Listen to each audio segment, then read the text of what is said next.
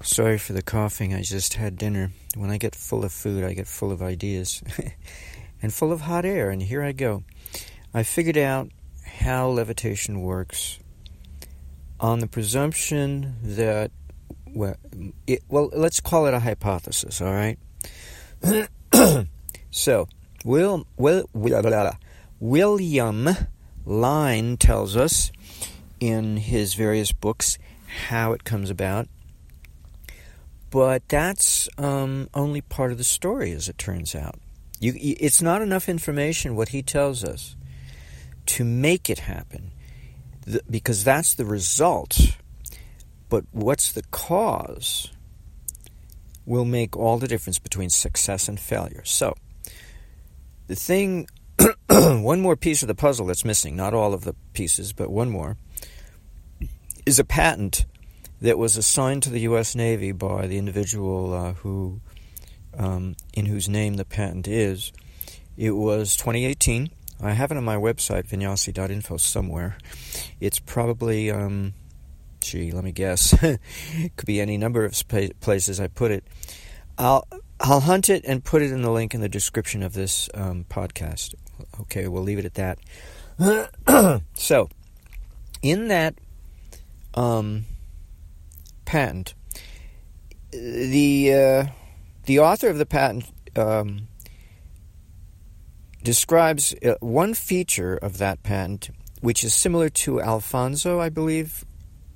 No, that's not the name. There was another guy back in the 90s, or actually back in the 50s, who figured out how to make anti-gravity work, and he did experiments, and he validated it. What he did was I think that the description in his son's book, to his father's credit and name, homage, that he reduced the effort it takes to escape gravity or the impact that gravity has, so that you could blow, and make yourself float. I mean, that's the kind of thing, I think, but he used microwaves to do it. Okay, now the patent that I'm describing does describe the use of microwaves, which is, to me, like silly. Why would you want to monkey with something that's going to risk frying yourself, be that as it may?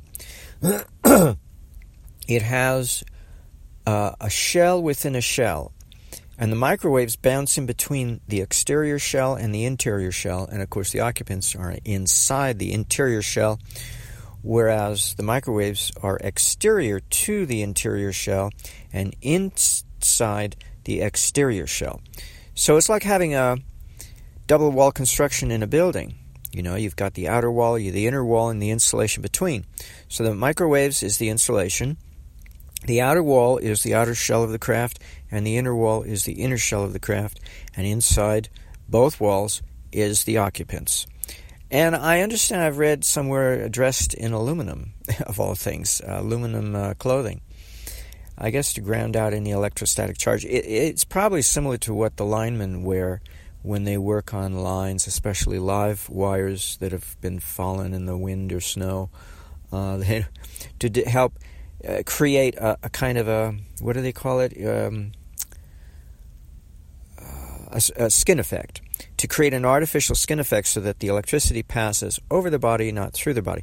Actually, people who do light shows with Tesla coils, and they stand there and get themselves zapped, they wear the same clothing. So I think it's similar to that, or it might be exactly the same. Anyway, so the patent says, by rotating a magnetic field and oscillating it mechanically, mechanical oscillation along its spin axis in a reciprocating fashion, that produces neutralization of gravity and inertia. That's exactly what William Line describes will be the result. Now, why do I say this? Eric Dollard and Peter Lindemann had a group chat one time, and they videotaped it for us. And they said something that was already kind of, I don't know. They said something, no, it was not already in my brain, but they taught me something that other people on the internet have already described. So they weren't describing anything new, but it's not something you hear very often, so it's worth repeating. That a sine wave is a two-dimensional view from the side of what in 3 dimensions is a helical waveform. So basically, a screw, like the teeth of a wood screw. When you look at it and examine it, it's a helix. Okay? DNA is a double helix. All right? So, if you imagine in your brain, okay, I'm asking you to become a simulator for the point of this discussion because this is a recording, an audio recording, it's not visual. So imagine, if you will, a spinning disc, nice and slow, not fast, and you reciprocate it along its spin axis, and you pick a point on the circumference of that disc and mark it. And then as it spins, it marks out a trail in space. You have it emit something, I don't know, pixie dust, I don't know, something to create a trail, a comet trail behind it. And as it spins, nice and slow, it's also reciprocating, not too lengthy, along its spin axis, okay? That's going to describe a helical pathway, and it's going to be oscillating as well. An AC oscillation, as well as being a sine wave. Isn't that what William Lyon said neutralizes gravity and inertia? Exactly what he said. But he said something else. It's not the whole story. And don't patents leave out things? Well, they left out the other part of the story that William Lyon describes. You use AC in front of the craft in your direction of motion, and you use DC behind the craft to neutralize what you had created, because if you don't, your craft, I think, gets pulled apart or something. You won't like I forget what he said the consequences were, but you wouldn't want them to happen. Let's put it that way. It's not something you'd want to have happen. So, or maybe you just don't move. Maybe the AC part in front actualizes or potentizes, while the DC behind actualizes, by completing the process. And unless you complete the process, you don't get any movement. I think that's what the actual description is. I'm not sure. Be that as it may. Sorry. I'm dying. What can I say? Of lung disease. Or else it's cardiovascular problems. Who knows what it is. So I did take a cayenne capsule, but I want to keep it to 1. I don't want to burn my belly. I want to be moderate here. Okay. So that's what's missing from the patent. But what's also missing from William Lyon's description is how to create that AC wave in space. Because remember now, a UFO does not have coils to energize. It has coils, or whatever it has, but it may not be coils. It may be disks. And they may be homopolar, now that I think of it. Yeah, you would take a homopolar disk to create that AC wave in space by doing what I described, rotating in one direction only, DC, but reciprocating it along its spin axis. That makes it a homopolar generator, or a homopolar motor if you prefer. That's interesting. That's fascinating. Isn't that what's inside an electromechanical water ammeter? Duh. And it's aluminum? Duh.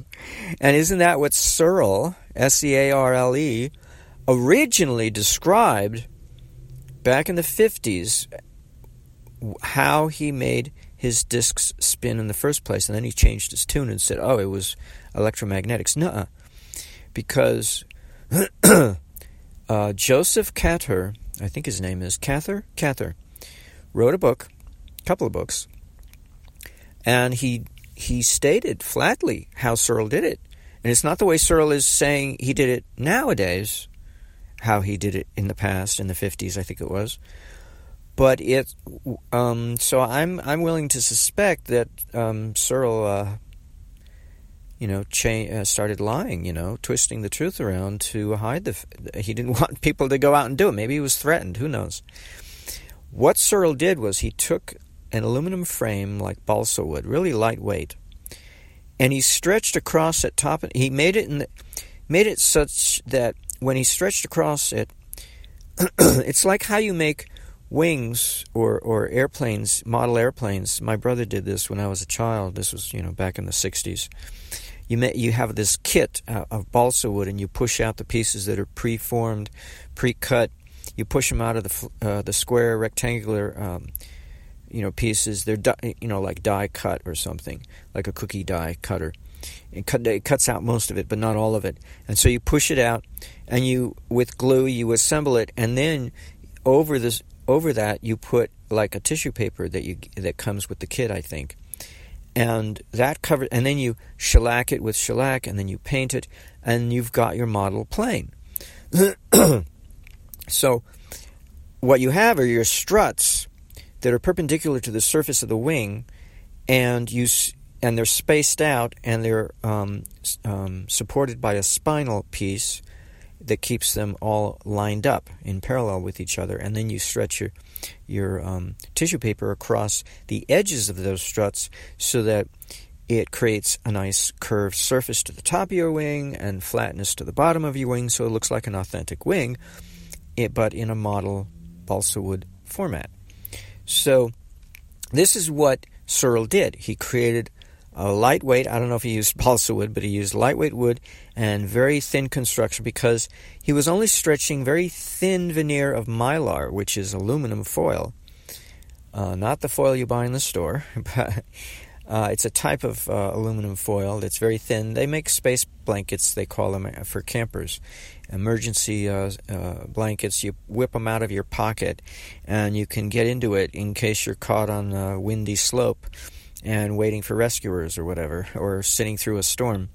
So he stretched that across the surface, and so his wooden frame caused that stretched film to be in the shape of a saucer, basically. Like two pie tins, one put together, creating two convex surfaces on the outside.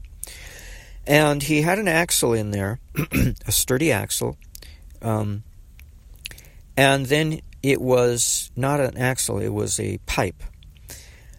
Now, and then it sat, he put it on top of and through a spindle, which had a base plate to keep it from falling all the way through, and that rested on top of a gasoline-fired engine, which was strapped to the ground to prevent it from rotating. And he pulled the whipcord and got the engine going, and things started to spin, and as it picked up speed, it eventually reached its maximum RPM for that engine, and was spinning like crazy.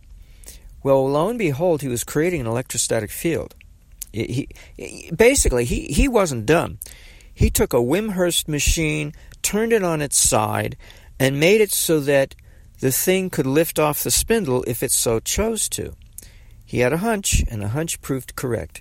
Eventually, it lifted up off the spindle, but not before it first sped up on its own. So the engine had already reached maximum RPM. But the craft started, and there must have been a slot on the spindle and on the pipe inside the craft, so it locks in place, to be able to cause it to spin. So the craft started to impart torque, an assistive torque, as Jim Murray puts it. In other words, free energy feedback, over unity feedback, to the spindle. So now the engine is being dragged at a higher RPM. It's being shoved and pushed and forced into a higher RPM than what it is designed to deliver. Well, this thing picks up speed as it is on its own, and then it starts to lift up off the spindle, and it hovers in space above their heads, not too far, a few feet. And a funny thing happens while it's sitting there for several minutes, it picks up speed again. So it goes through these incremental adjustments of speed, each time spinning faster than before. And at that point, it took off out into the sky, and they never saw it again. So this is what we have with the spinning disk inside the electromechanical watt-hour meter.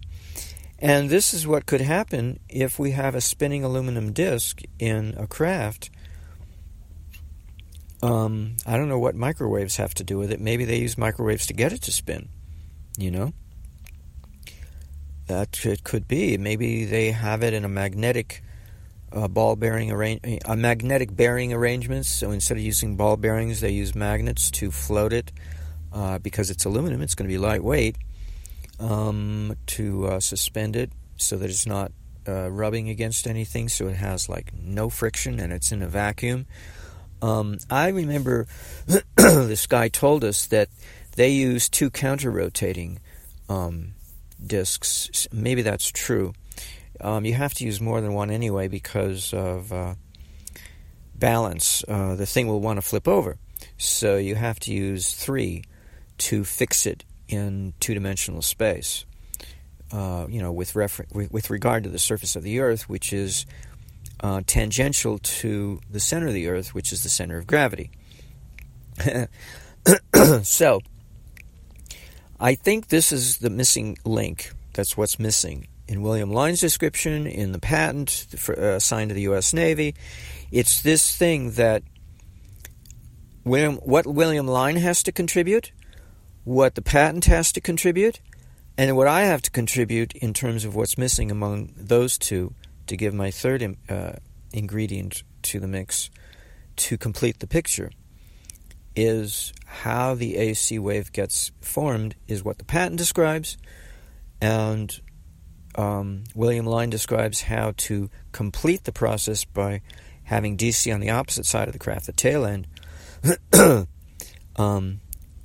What the patent does not describe. Now, William Line went a little bit further. He said that they were tubes of force.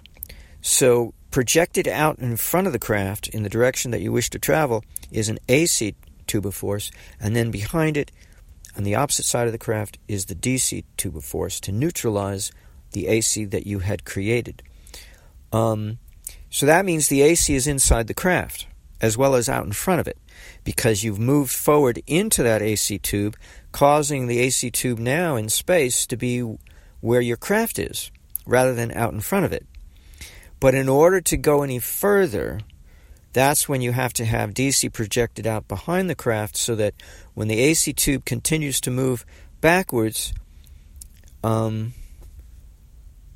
either you're capable of moving forward at all, I suppose. No, you already moved forward.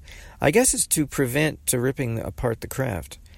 I'm not sure, but I think that was the description, because you already moved into the path that you created, which means it did get you to move. Okay. So that's my inspiration for this evening. I thought I'd share it with you because it's pretty cool. I still don't understand gravity. You know, I went over some blog posts on my friend's blog space on Quora, Electrical Universe, I think it's called. I can't even remember what it's called. Franco Bruno Cordelletti, and he talked about gravity, what it is. It's when I'm reading it now, what he's saying makes sense, but I still don't. Only in a general, broad sense do I grasp it. I still don't get it. And I made a comment to it, and my comment was so lengthy and detailed, and I'm reading through it, part of it. I can't make heads or tails of what I'm saying. I have no clue. I wrote it some time ago, and that's the way my brain works, you know. I get an inspiration, it comes through me, and it makes perfect sense at the time that I'm thinking it. And then months or years later, I have no clue what I said. Absolutely no clue. In many cases. Unless it's something regard to health, and I put it into practice. Then I retain the understanding. But if I don't put it into practice, I completely lose sight of the understanding I had for that fleeting moment that I was describing it to you one way or another, written or oral or whatever. Video. I used to do video blogs. Now I do them as audio recordings. But regardless, it's always been this way since I was 4 years old. I have this access to this stream of consciousness that is not of me. And if I put it into practice, it becomes a lesson. I learn, I gain, and I grow thereby. But it's something I'll never forget because I've made it personal. But if I don't make it personal, if I just share it with you, then it's the same as if I never got involved. And I'll completely lose the opportunity after a very short period of time to even know what it was that went through me. Even though I recorded it, it won't make any sense. So it's not surprising that a lot of people are this way with everything I say, because there's no precedence for the stuff that comes out of my mouth. And so they don't know what heads or tail to make of it. And that reminds me of people like me. I think it was Rudolf Steiner. It sounds so articulate and well crafted, but so obtuse. Like, what the hell was he talking about? Buckminster Fuller had a similar impact on me. There are several of these guys, and they use their own vernacular to describe something that nobody else is talking about, and plus they do it in their own way, and so it makes it very difficult for the rest of us to figure out what they're talking about. And that's probably why Maharishi decided not to talk about the theory behind TM until he got people to experience it. Then he came out with the Science of Creative Intelligence, a 33-course lesson, talking about, and boy, I took it like after I'd been meditating for a year when I was a teenager. I couldn't make heads or tails of it then, after only 1 year of meditating. And then I took the course again. I sat in on somebody giving the course. It was like decades later, or at least a decade later, and it made perfect sense. So it's really, you never know how long it'll take to get something, but at least it was because I was meditating. I was having the experience. So it just took time for my brain to organize, it organize itself. And nobody knows how long it'll take, but it takes experience. You have to get involved. Now, I'm not building anything, right? All I do is simulate stuff. Although it's true, I'm starting to build things haphazardly, intermittently, I should say, at the moment, because that's about the only opportunities I get these days. And I haven't had any successes yet, which doesn't surprise me. Depressing, but it does surprise me, because it takes time. You got to get used to the new medium, and the real world is a little different than the artificial world of the simulator, where everything is overly simplified and slanted one way or another, depending on the design of the software. Anyway, so it's not easy grappling with new ideas, especially technical ones of a technical nature. It really doesn't make it any easier. It doesn't matter whether it's metaphysics or physics or electrical engineering. It's always difficult if it's out of the box, out of common sense. Doesn't mean it's not true. We like to think, oh no, well, nobody else is saying that, it can't be true. Well, that's nonsense. There's no guarantee whether it's true or not true just because it's not common sense. No, there's no guarantees whatsoever about anything in life. But, it's easy to take the shortcut and say, oh, well, it's probably not true because nobody else is talking about it. That's a cop-out, is what it is. And I'm guilty of it. We're all guilty of it to some degree. It's a shortcut cop-out to getting involved and finding out firsthand one way or another. And just because, as the expression goes, you get involved and it didn't work out doesn't mean it's not true. It just means you didn't learn anything. You did everything wrong, you did nothing right, and you gained nothing except the knowledge of how not to do it next time. That's about it. As a quote, the little Charlie, the character Charlie in the first Claus movie with Tim Allen, he plays Santa Claus. And Judd Law is the stepfather to the little Charlie, Tim Allen's son, the character of Tim Allen's son. And Judd Law's character is a psychiatrist or a psychologist or something, and he's interviewing his little stepson, and he says, "Well, how can you believe in Santa Claus if do you have any evidence? No. Then how can you believe blindly?" And so the little Charlie the screenwriter put very wise words into the child's mouth. He says, "Well, have you ever seen $1 million?"